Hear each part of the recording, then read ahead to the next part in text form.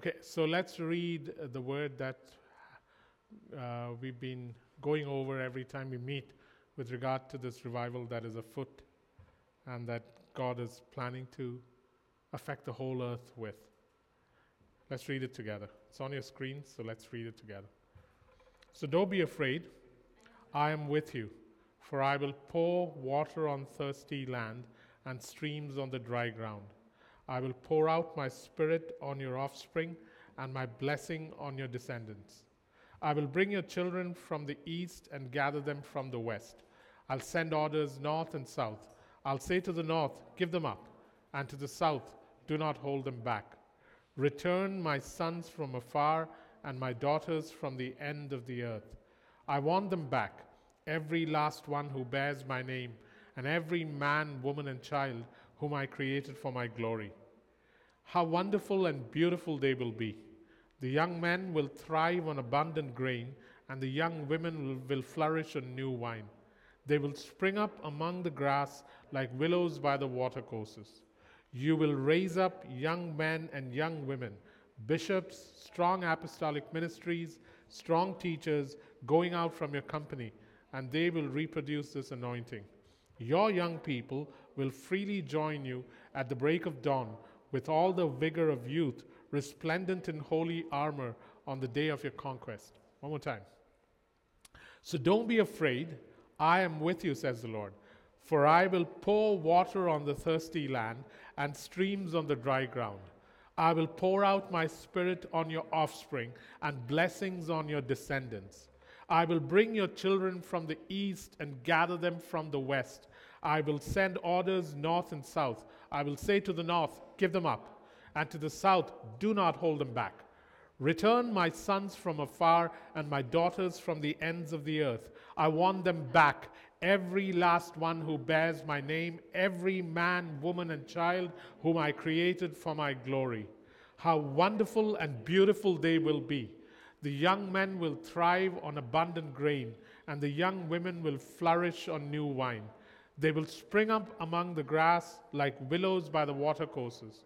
You will raise up young men and young women, bishops, strong apostolic ministries, strong teachers going out from your company, and they will reproduce this anointing. Your young people will freely join you at the break of dawn with all the vigor of youth, resplendent in holy armor on the day of your conquest. Hallelujah. You can lower it a little more, Evan. So guys, today I want to talk about breaking the yoke. Breaking the yoke. And the yoke is that which holds in. So the yoke is always a coupling, as in it couples you with something. And the yoke holds you in. The yoke holds in. It exacts servitude.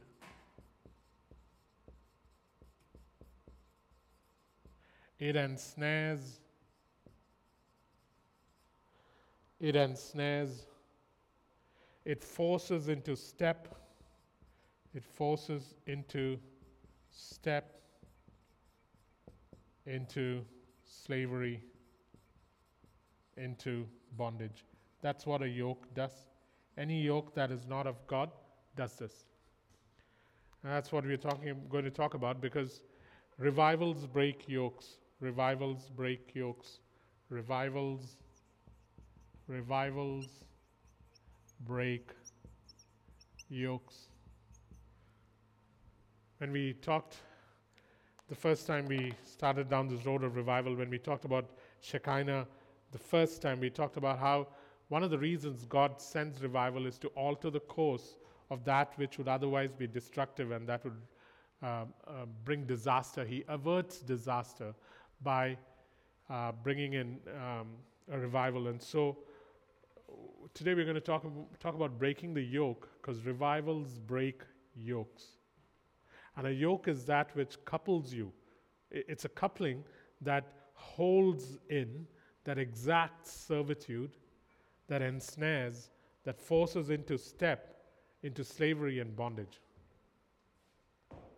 Revivals break yokes, and in global revivals, many patterns are set at the point of origin. So if this is Vancouver, and what we are saying is a global revival, what happens here sets the pattern for what happens later.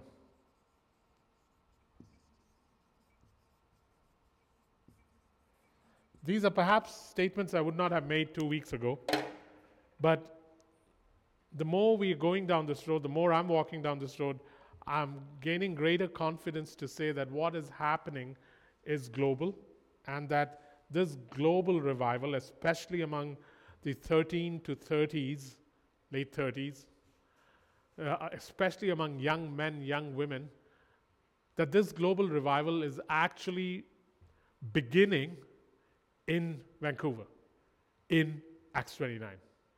That's what I'm saying. That's a huge thing to say, because you're either really foolish, crazy, presumptuous, or correct.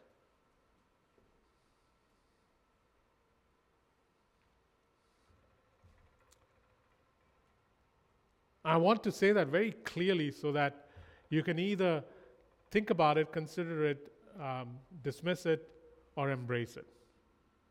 That's the reason I'm putting it so plainly. Yeah? And all four reactions are absolutely legitimate, because I would think so if I was sitting there and someone was saying this too.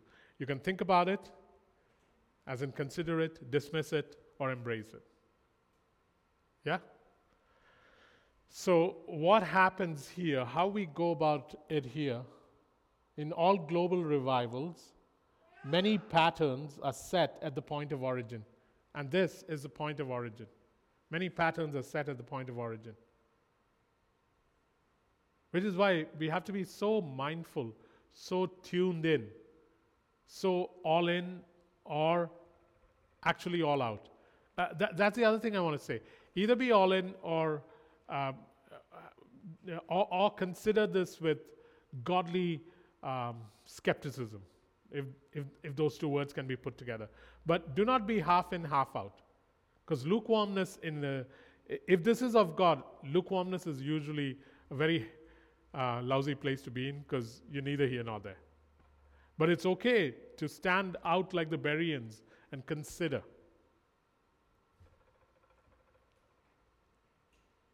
The other advantage you have, being part of this church for 14, 15 years, is you can consider my track record and see if this is a God thing.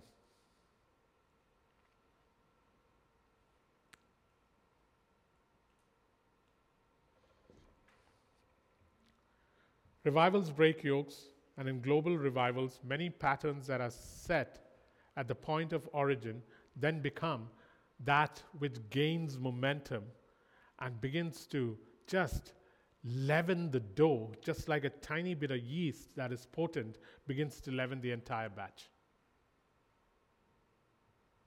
So when you look at Elisha, one of the first things that Elisha did after a new mantle was given to him was there was an immediacy in the very city that he was in. That's where things started. So we can't expect this to start somewhere else.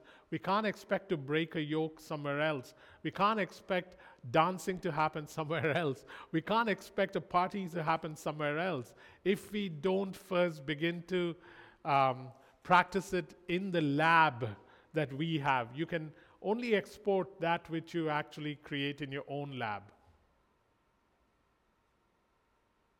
And so when you look at 2 Kings 2:16, you find that as soon as Elisha received a new mantle, the first city that was affected was Jericho, the city that he had just crossed back into with the mantle that Elijah had handed him and with this double portion that he had inherited. So in 2 Kings 2:16, you see, starting at verse 15, the company of the prophets from Jericho who were watching said, the spirit of Elijah is resting on Elisha. And they went to meet him and bowed to the ground before him. Look, they said, we your servants have 50 able men. Let them go and look for your master. Perhaps the spirit of the Lord has picked him up. And so he's in Jericho. And then verse 19, the men of the city said to Elisha, look, our Lord, this town is well situated, as you can see, but the water is bad and the land is unproductive. Bring me a new bowl, he said, and put salt in it. So they brought it to him. Then he went out to the spring, threw in the salt, saying, this is what the Lord says, I have healed this water. Never again will it cause death or make the land unproductive. And the water has remained wholesome to this day, according to the word Elisha had spoken. So the breaking of the yoke first happens in the very city that you are in. Let's look at Jesus. If you go to Luke chapter 4, Luke 4, verse 14, you find that as soon as Jesus receives a mantle that's going to shake the earth after the temptation, he goes back to the very city that he grew up in. Luke chapter 4, verse 14. I love the challenge of it. It is always easy to do something where you aren't actually an inhabitant. It is always more difficult in the city that you belong to. Because you've got to break past the familiarity. You've got to break past what you know. You've got to break past the hopelessness that has begun to seep into your own bones. You've been going past the valley of bones every day for the last 27 years, and you've seen the bones lying there. It's easy to revive bones in Siberia. It's very hard to revive it here. Luke chapter 4, verse 14. Jesus, Luke chapter 4, verse 14. Let's start at verse 12. Jesus answered, it says, do not put the Lord your God to the test. When the devil had finished his tempting, he left him until an opportune time.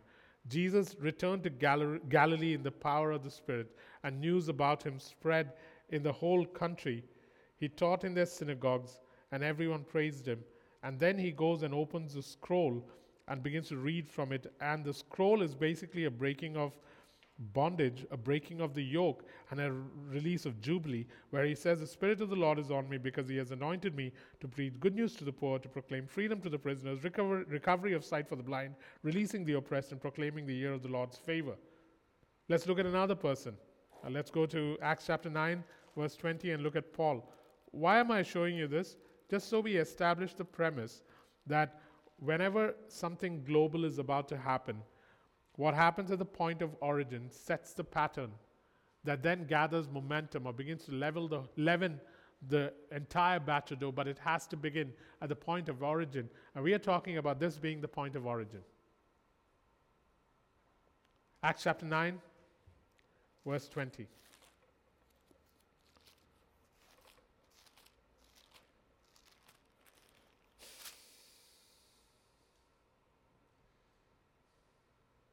Let's start at verse 17.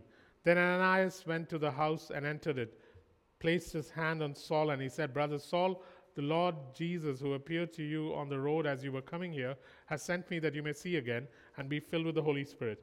Immediately something like scales fell from Saul's eyes, and he could see again. He got up and was baptized, and after taking some food, he regained his strength. Saul spent several days with the disciples in Damascus. At once he began to preach in the synagogues that Jesus is the Son of God. All those who heard him were astonished and asked, Isn't he the man who raised havoc in Jerusalem among those who called on his name? And hasn't he come here to take prisoners to the chief priests? Yet Saul grew more and more powerful and baffled the Jews living in Damascus by proving that Jesus is the Christ. Paul didn't go to Ephesus first. He didn't go to Rome first. He started where he was in Damascus. That is the intent here, that we start here. And when we start here, here's what happens.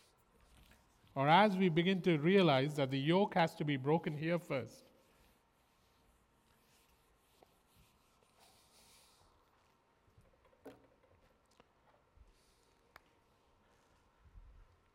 Today, we'll begin to fracture, we'll begin to shake, we'll begin to disintegrate the foundations of everything in the first and second heavens, and we will release the desire and the delight of the third heaven. I'm just using this as a means of speaking a truth, so don't get too hung up with first and second heavens. The first heavens is basically the earth that we live in. The second heavens is where the spirit forces occupy, and the third heavens is the realm of God. So all I'm saying is that today we begin to fracture, we begin to shake, we begin to disintegrate the foundations of everything from the first and second heavens, be it spiritual powers, be it systems of the earth. We begin to shake it, we begin to fracture it, we begin to disintegrate it today. Not tomorrow, today. Guys, the great thing about this is that it is the work of the Holy Spirit. We can opt out of it, we can hinder it, but we cannot prevent it. Opting out is a safer avenue. Hindering it is really foolish. Preventing it is not possible because God wants to save things in the future. So today we start fracturing, shaking, and disintegrating the foundations of everything that the first and second heavens have established. Why?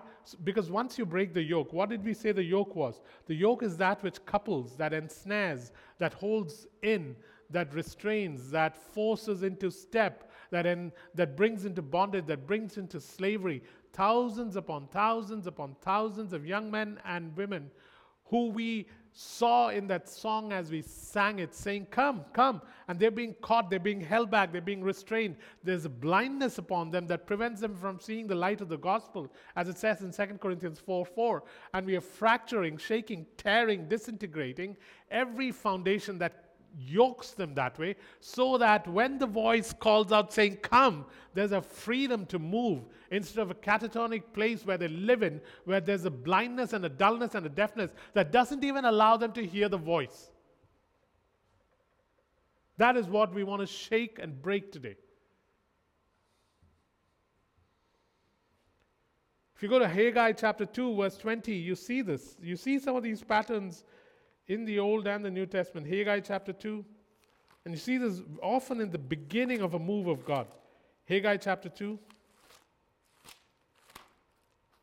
verse 20 to 23.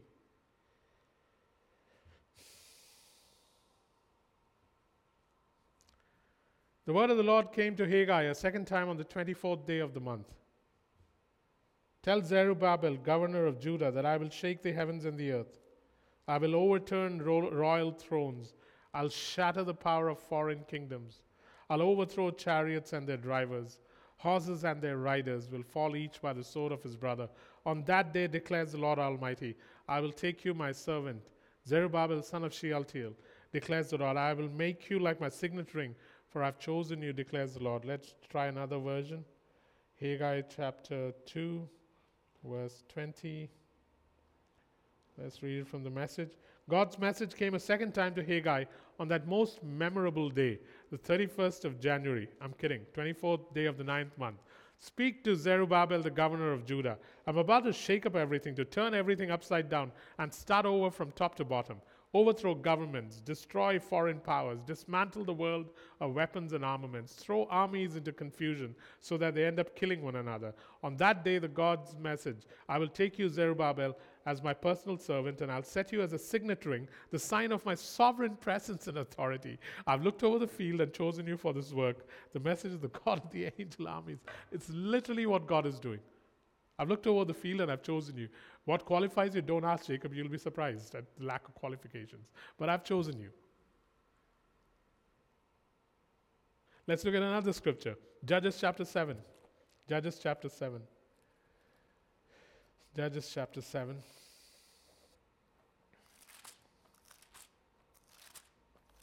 Verse 20. Judges 7:20.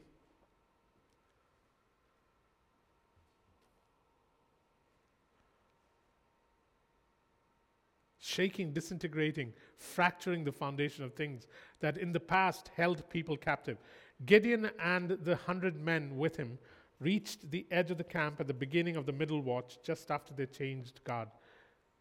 They blew their trumpets and broke the jars that were in their hands. The 3 companies blew the trumpets and smashed the jars, grasping the torches in their left hands and holding in their right hands the trumpets they were to blow. They shouted, "A sword for the Lord and for Gideon," while each man held his position around the camp, and all the Midianites ran out, crying out as they fled. When the 300 trumpets sounded, the Lord caused the men throughout the camp to turn on each other with their swords. The army fled to Beth Shittah towards Zererah, as far as the border of Abel Meholah near Chabat. Israelites from Naphtali, Asher, and Manasseh were called out, and they pursued the Midianites. Gideon sent messengers throughout the hill country of Ephraim, saying, "Come down against the Midianites, seize the waters of Jordan ahead of them, as far as Beth Baran." And then they kill Oreb and Zeb, the kings. The point being, whenever God wants to fracture, shake, and disintegrate things, he causes the enemy to fall into disarray, to be confused, to begin to ambush amongst themselves. When the fact remains that the satanic kingdom is not divided, strange confusion hits the satanic kingdom. And that is what I'm saying is going to happen today as we do what we need to do. It's not tomorrow, it's today. Acts chapter 19, verse 25. Acts 19:25. Why am I giving you these scriptures? To show you precedents that this has happened before. And in each of these cases, as you notice in these 2 scriptures I've read, it was a sovereign move of God. It had nothing to do with anybody. God decided. How do you beat up an army that is 200 times bigger than you, man? Other than with God? Acts chapter 19. Verse 23 onwards. About that time there arose a great disturbance about the way. A silversmith named Demetrius, who made silver shrines of Artemis, brought in no little business for the craftsmen. He called them together along with the workmen and related trades and said, "Men, you know we receive a good income from this business. And you see and hear how," you're talking about one man. It doesn't say how this band of, no, it says how this fellow, one man. Always remember the majority of one, eh?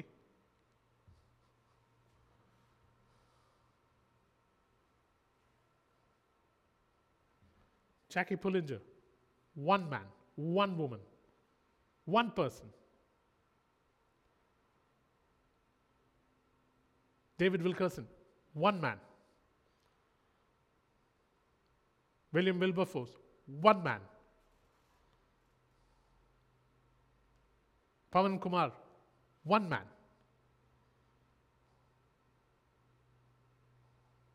Charlene Lowe, one woman.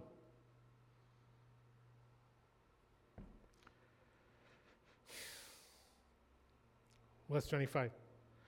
He called them together along with the workmen and related trades and said, "Men, you know that we receive a good income from this business, and you see and hear how this fellow Paul has convinced and led astray large numbers of people here in Ephesus and in practically the whole province of Asia. He says that man-made gods are no gods at all."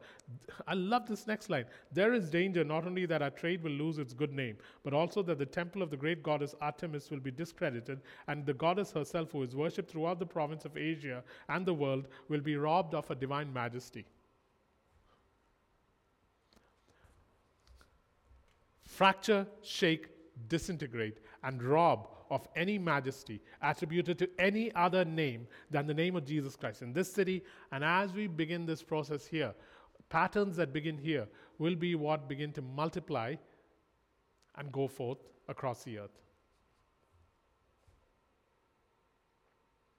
1 Samuel 5. I love this story.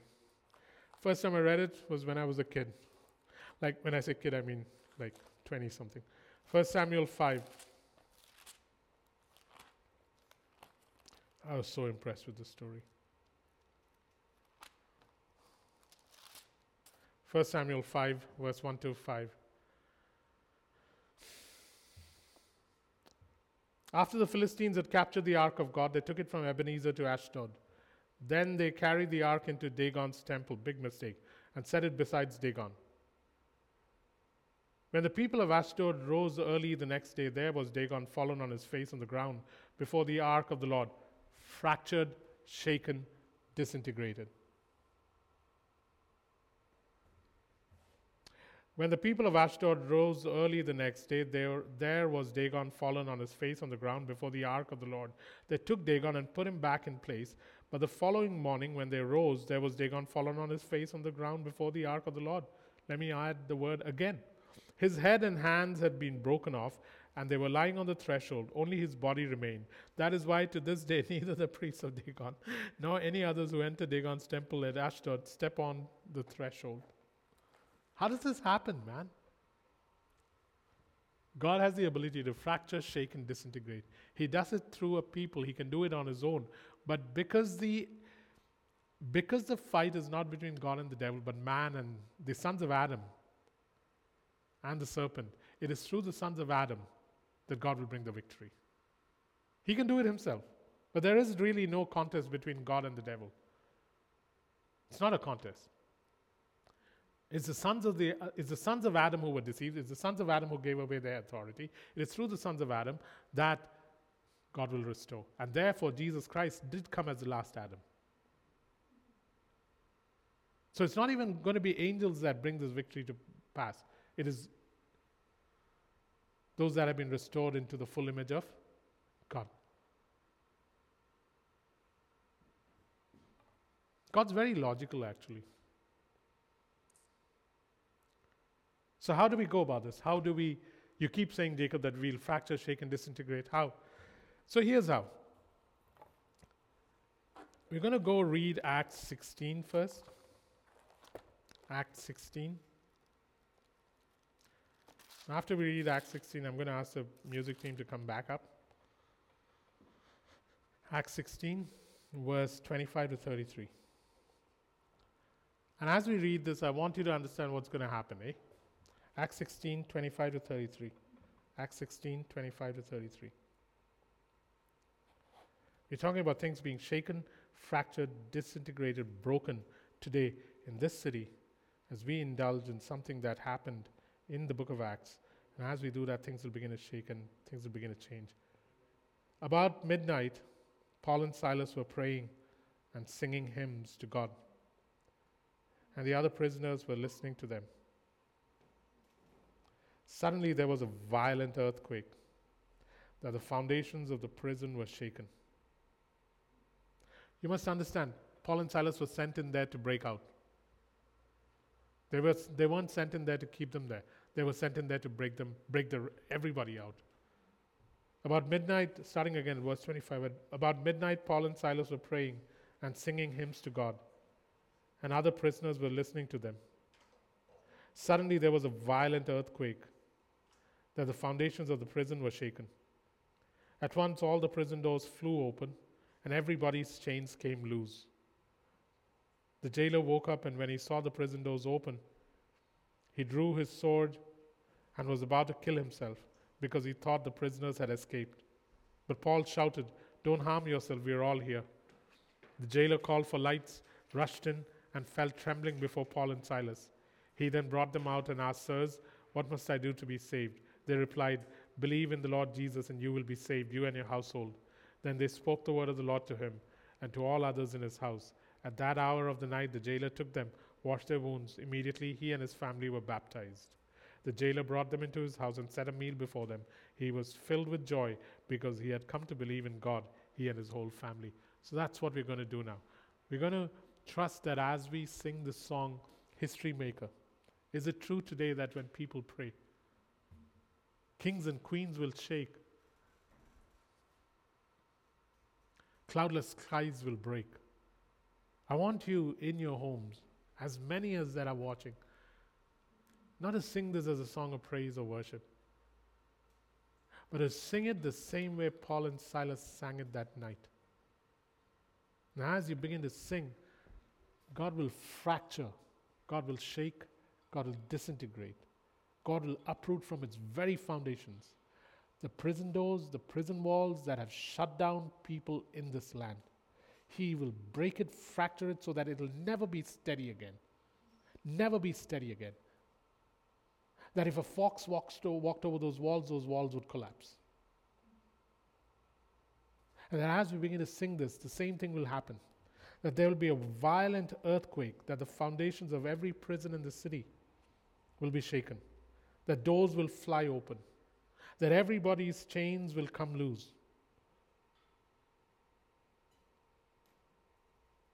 And instead of the prisoners escaping, they will turn and come to the one who opened these doors.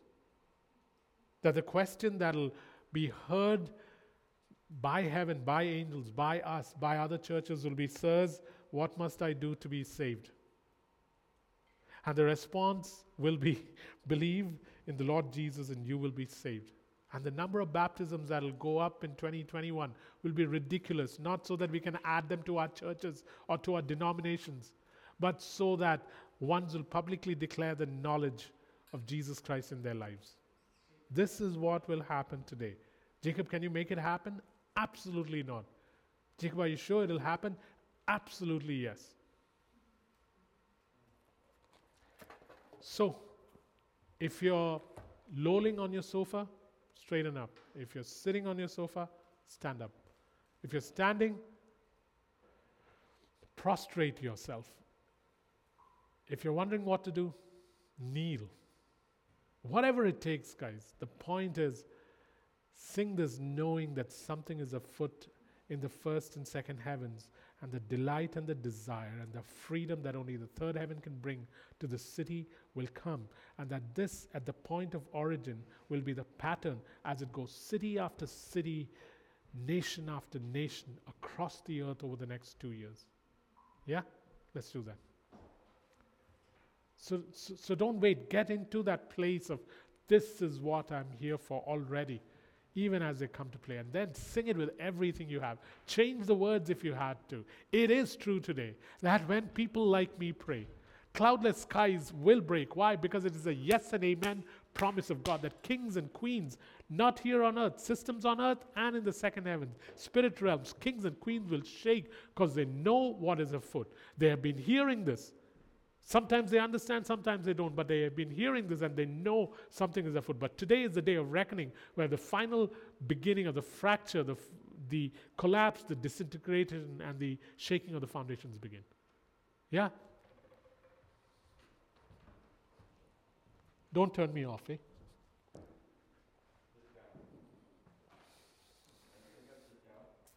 Yeah, just turn me down, yeah.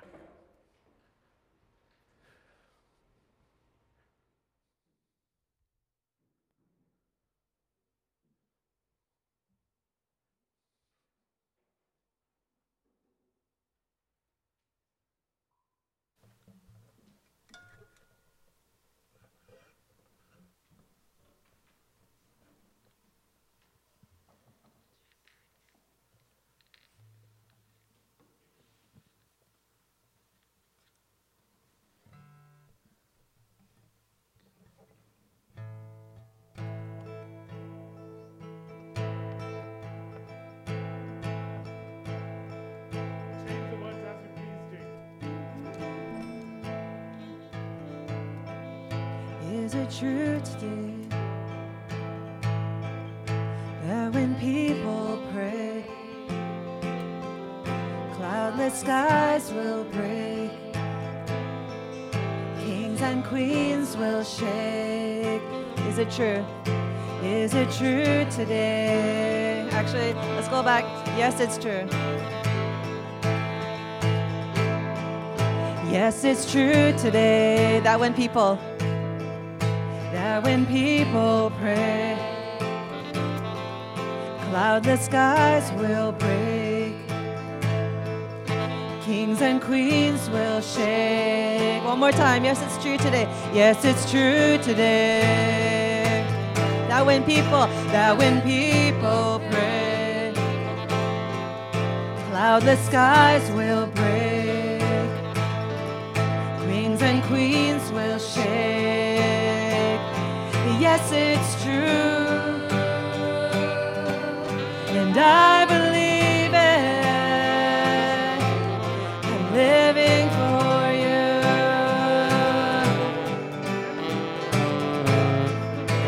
Next verse. Yes, it's true today that when people pray,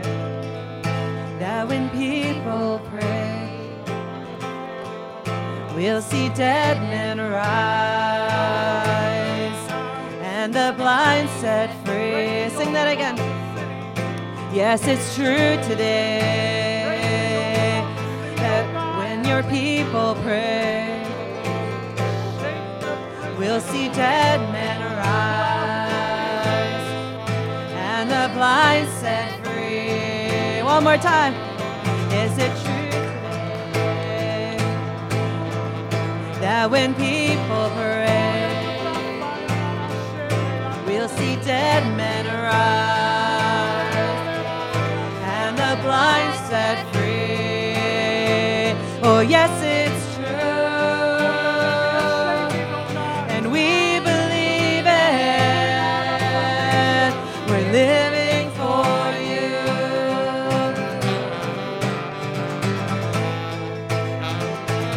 We're gonna be history maker in this.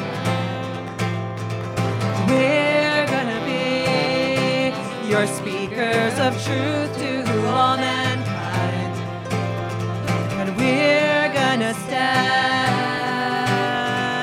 We're gonna run into your arms, into your arms again. We're gonna be your history makers in this land. We're gonna be your speakers of truth. We're gonna be your speakers of truth to all mankind. We're gonna stand.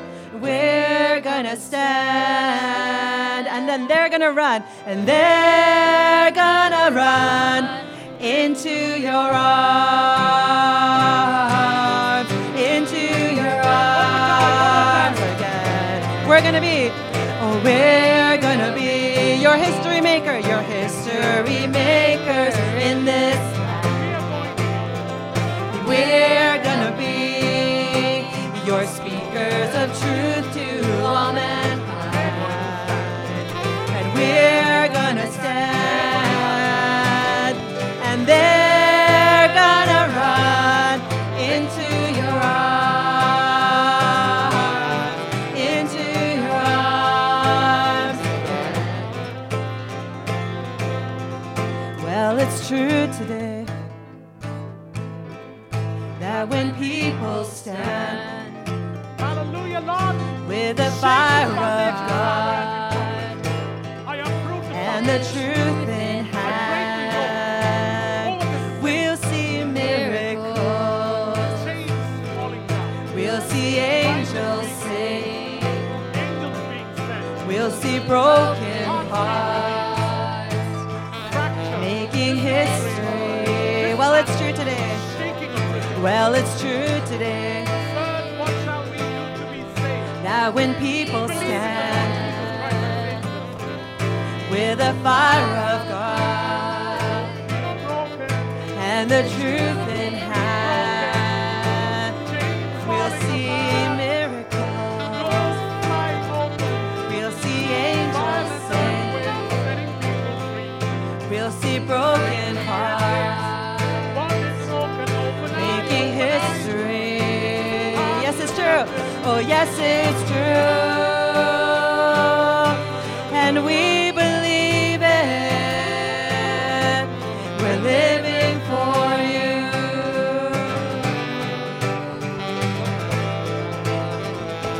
We're gonna be, we're gonna be your history makers in this land. We're gonna be your speakers of truth to all mankind. We're gonna stand, and they're gonna run into your arms, into your arms again. Oh, we're here to be Your history makers in this land. We're here to be. We're here to be your speakers of truth to all mankind. We're here to stand so that they're gonna run into your arms, into your arms again. We're here to be your history makers in this land. We're here to be your speakers of truth to all mankind. And we're here to stand.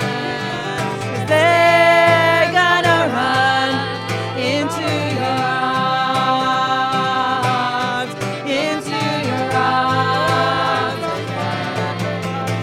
Oh, we're here to be your history makers in this land.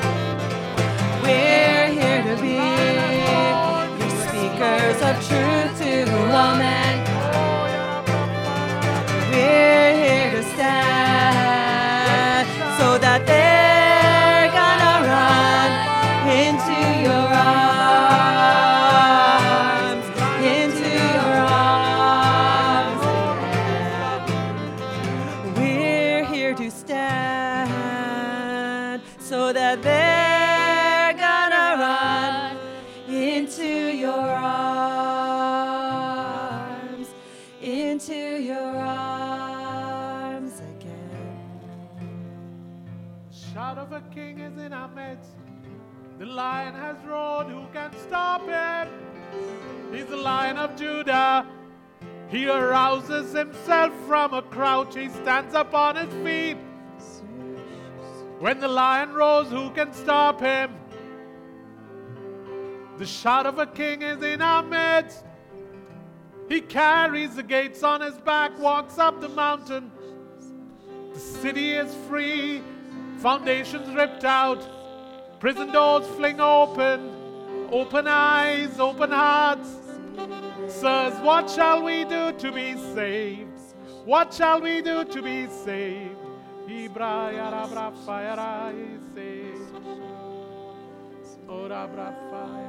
Lion of Judah, Lamb of God,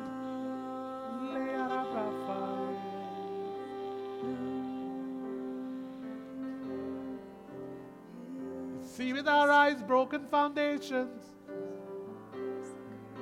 doors hanging by their hinges, chains across the ground, prisoners coming out, no longer confused, eyes open.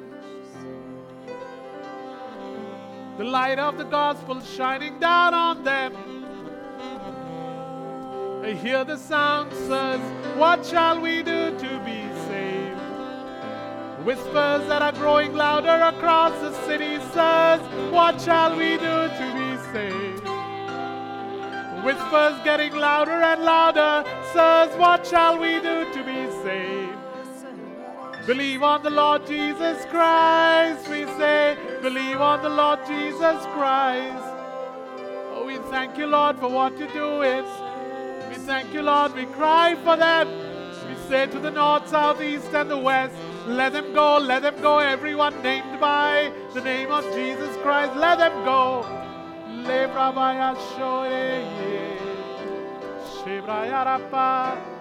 We gather them, oh God. Angels at work, gathering the harvest. We bless you, oh God. We bless you, Lord. Thanks.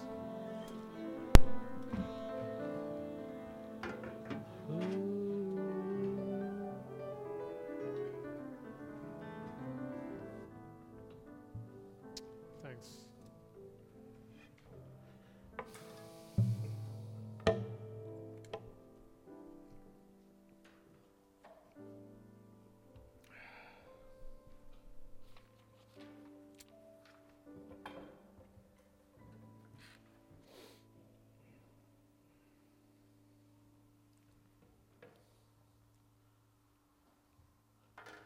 Let God arise. Let his enemies be scattered. Let God arise. And his enemies were scattered, and then God arose. His enemies were scattered, and God he arose.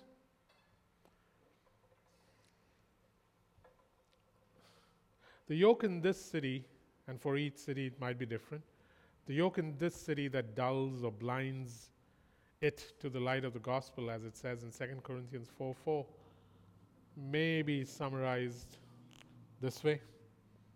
1, dullness. I'm calling it dullness or blindness. Dullness that has been brought about by sexual immorality and a lack of restraint that begins to blur lines and allows the crossing of boundaries and domain. We will talk about this in the future. But this city is known for it. This city has a lack of restraint when it comes to domain and boundary that God has placed for different things. This city crosses back and to and fro. The lines are blurred. What is good becomes evil. What is evil becomes good. What is male becomes female. What is female becomes male. And there's this fluidity. There's this freedom and fluidity. There's this odd kind of evil freedom. It's not real freedom. And fluidity that exists in the city that begins to dull its people. It's just the Genesis 6 kind of blurring of lines and the audacity to step out of your domain and go into domains that you're not allowed to go into. That's one of the things that this city has. The other thing is the dullness that comes because of... You'll have to read between the lines when I talk about this. The dullness that comes from meditative false religions. Meditative false religions. Revelations 9, 20 and 21 talks about how in the last days there'll be sorceries, idolatry, false religions, blasphemy spoken against the true God. That'll be common, and people, instead of turning to God, will begin to defy God. In Acts chapter 19, verse 35, again, going back to Ephesus and Artemis of Ephesus, it was the same attitude. And this city is dulled by meditative false religions. And then the third thing is dullness that has been brought on by an acceptance of present condition, of present conditions. No one takes a stance in this city. Stances are taken for all things that oppose God, but stances for things that are necessarily virtuous, you won't see that. Dullness or a silent acceptance of present condition. A silent acceptance of present conditions. John chapter 5, verse 5 kind of captures what I'm trying to say, where a man is been at a pool for almost 30 years out of the 38 years that he's been paralyzed. When someone comes along and asks him, and this someone happens to be Jesus, asks him, do you want to be healed? His answer is not that he wants to be healed, that I've been laying here for years, and that occasionally someone comes and stirs up the water. I would suggest to you it was a legend, it wasn't true that God would send angels to stir up the water, and that I never get there, so I've been lying here forever. That was his response. It is an acceptance of present condition. These are three things that dulls this city. When we begin to pray for this, and we will be, and it might be midweek this week, when we begin to pray for this, I'll give you the topic to pray for, but whatever is prayed for will not be recorded. Whatever is prayed for will not be recorded. So in your homes, you can Zoom with somebody and pray for a certain topic. So you can get a group of guys to Zoom together and pray as we live stream, but what you pray with somebody on Zoom or what you pray alone will not be recorded. That'll be topical, but it won't be recorded. Just so you know, and you're aware of how we'll go about this. Because these are things that dull the city, sexual immorality and a lack of restraint, which blurs lines and allows the crossing of boundaries and domains, just as it was in Genesis 6. And the results are horrible.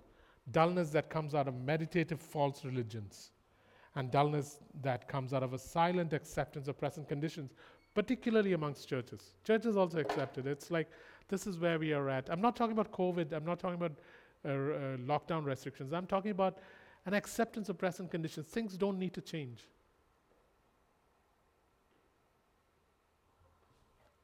Amongst all the cities in Canada, this is perhaps the most lukewarm.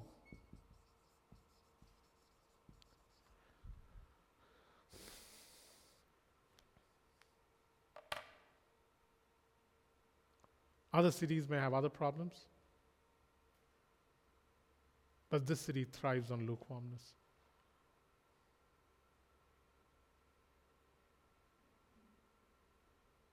And so if this is the condition of the city, then this is what churches will be attacked with too.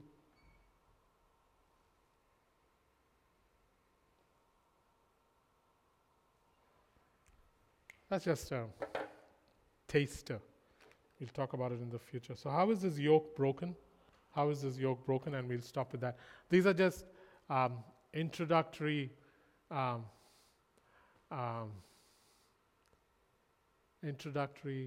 what's the right word? Introductions to what we'll be doing in terms of prayer to undo the yoke. So how are yokes broken? Let's look at the patterns that are provided for us in Scripture. One of the ways yokes are broken is in Isaiah 10:27. Isaiah 10:27. And basically a yoke is broken when your neck grows fat. So if you have a fat neck, blessed are you. So how is the yoke broken? The first one is in Isaiah 10:27. The yoke is broken from your neck when the neck grows fat. How does the neck grow fat? The neck grows fat when it is greased or fed well. What is another word for greased or fed well? The word is anointing. What is anointing? The presence of the Spirit on you to achieve a specific purpose. So that's the first way the yoke is broken. And in this we have an advantage because our necks are being fattened by God. 14 years He's been fattening our necks. Some of us have gotten fat in other parts too, but most of us have fat necks. So that's the first thing, that your necks are fattened, as in, and in the anointing of God for a specific purpose, and in this case, initiating a global revival. Every time I say that, I think to myself, shut up. And then I think to myself, say it. So this is the first part.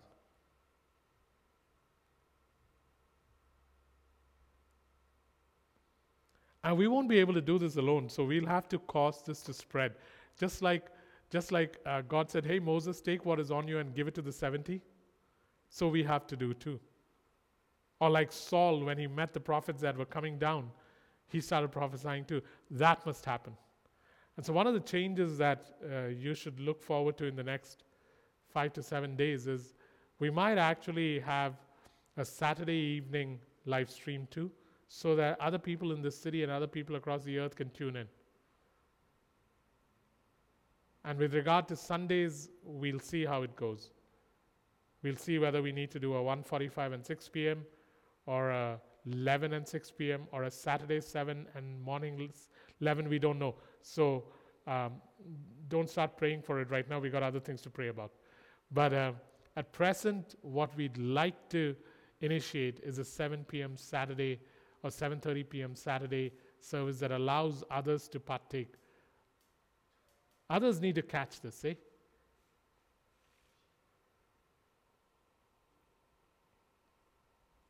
Another scripture that allows us to break the yoke is Isaiah 58.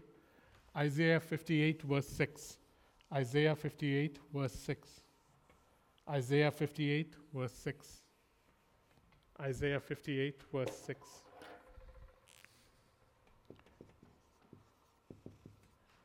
Isaiah 58 verse 6. In Isaiah 58 verse 6, guys, if you feel like fasting during times like this, feel free. But I love what God says here. Is this not the fast that I have chosen? To loose the bands of wickedness, to undo the heavy burden, to let the oppressed go free, and to break every yoke. And so, one of the ways yokes are broken in any city is when we actually engage in what is called faith works. Faith works, where the city begins to see a people who aren't cleaning up your lawn or distributing Starbucks coffee. Nothing wrong with that. That's a great thing. I'd love for you to clean up my lawn and get me Starbucks coffee. But this goes beyond that, where you're talking about real ways to undo heavy burdens, help the oppressed, loose bands of wickedness, where there's an active stance that is taken by a people who begin to buck against the silent acceptance of conditions as they are. And I'll be going through each of these in the weeks ahead so that we actually do something about it. These are scriptural patterns of breaking the yoke. God has fractured, disintegrated, dismantled, shaken kings and queens, spirit powers, foundations in the city, so that people are suddenly feeling the chains but not seeing the chains. I have the faith to carry that for the city right now. And I'm sure there are many of you that have the faith to do it too. So if you don't have the faith for it right now, that's okay. Tomorrow we can be in a better place. But do not park this as an okay teaching.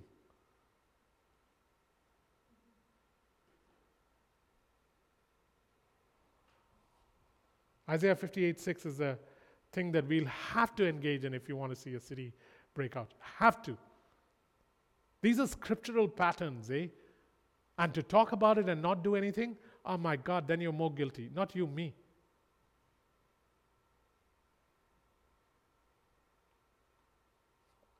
Third, and don't worry, there's just three. Third, Isaiah 9:4. Famous Christmas scripture. For the yoke of his burden and the staff for his shoulder, the rod of his oppressor, you have broken as on the day of Midian. This is that scripture where it says, unto us a child is born, unto us a son is given. It starts with this idea of there's dense darkness in Naphtali and Asher, but don't worry, someone is on his way and he's going to change everything. And when he comes, the yoke of the burden, the staff that was used to break your shoulder, the rod of the oppressor that came across your back will be broken just as in the day of Midian. What do you mean the day of Midian? The day of Midian was the day when Gideon defeated the Midianites and broke their oppression over Israel. Every time Israel would begin to cultivate or grow crops, the Midianites would come ravage the place. It would be so hopeless because you just begin to see the first bud. You begin to see the first sheaves of corn. You're thinking that perhaps the raiders won't come this time around. And just when they would be ready to cut the grain, the Midianites would come and they would go through the land like locusts, leaving nothing. And forget starving people, it would break their hope. And then along comes Gideon with 100 men. And he breaks the back of the Midianites. He takes their staff and their rods and he breaks them, puts them aside and says, Israel, you're free. Takes the yoke off their backs. This is what we've been given the privilege of partnering and participating in. Rise to it. This is the only reason why you're alive right now and that you should be living right now. Everything else, your work, your money, your family, is secondary. Jacob, it's easy for you to say because you don't work and you get paid and you don't have a family. True. But that is not my fault.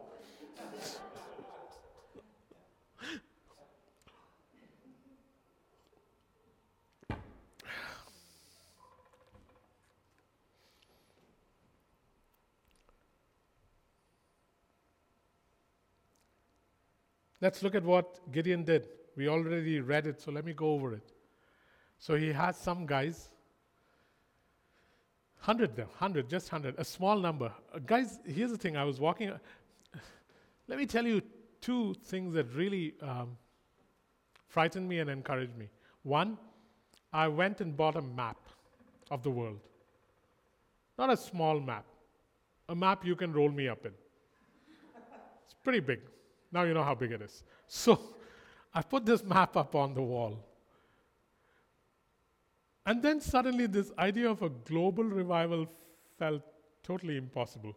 Because somehow when you don't have a map, you think it's possible. When you look at the number of nations, you think to yourself, what in the world got into you to make statements like this? There's so many blooming provinces, leave alone countries.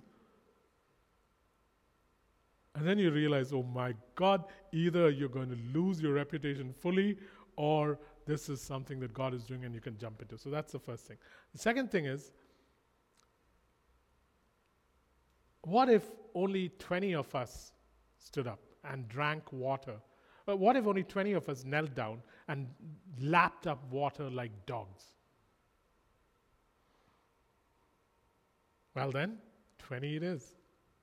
Because anyways, even with 100, you couldn't do anything once you looked at that map. That map makes me feel so small. Some trust in chariots, some trust in princes. We trust in the name of the Lord our God. This is his move, man. So, these guys hold a pitcher in one hand. Inside the pitcher is a flaming torch. And in the other hand, they hold a trumpet.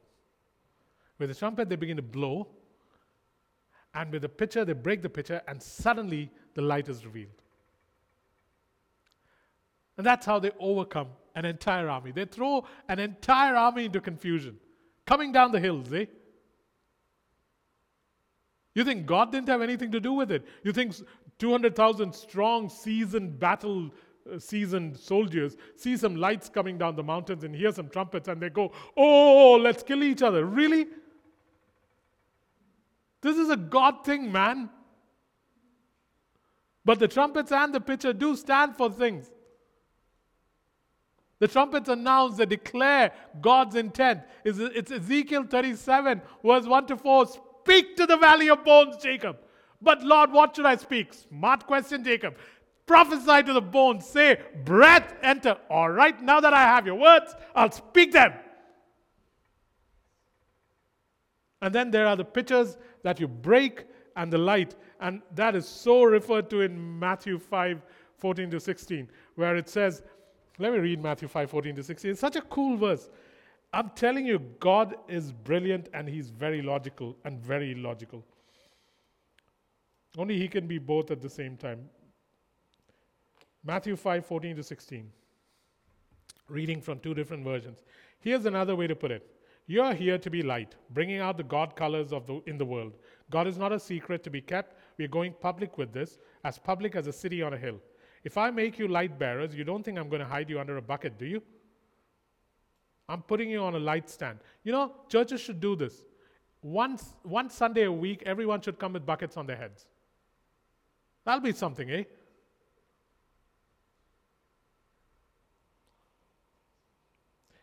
If I make you light bearers, And then if someone kicks the bucket, no, let's not go there.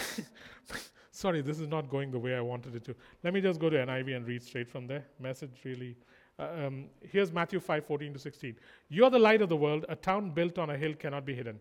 Neither do people light a lamp and put it under a bowl. Instead, they put it on its stand and it gives light to everyone in the house. In the same way, let your light shine before others so that they may see your good deeds and glorify your Father in heaven. I want you to do one thing at some point this week. Go to acts29.ca, listen to a sermon from March 3rd, 2019. March 3rd, 2019. It'll tell you what good works are. March 3rd, 2019, acts29.ca. Listen to that sermon when you can this week.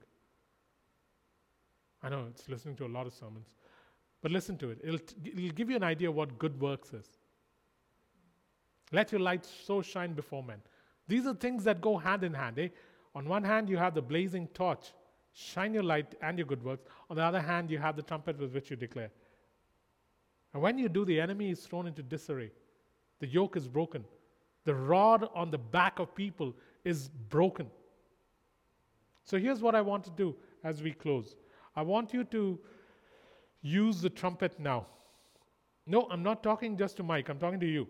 So here's what we do. Write down, right now, a prophetic declaration upon the city as best as you can right now. Okay? So let's take 2 or 3 minutes. I haven't done this either. I'm looking forward to doing it. And then together, even though it's different declarations, it comes from one spirit and we declare it upon this city. So let's go.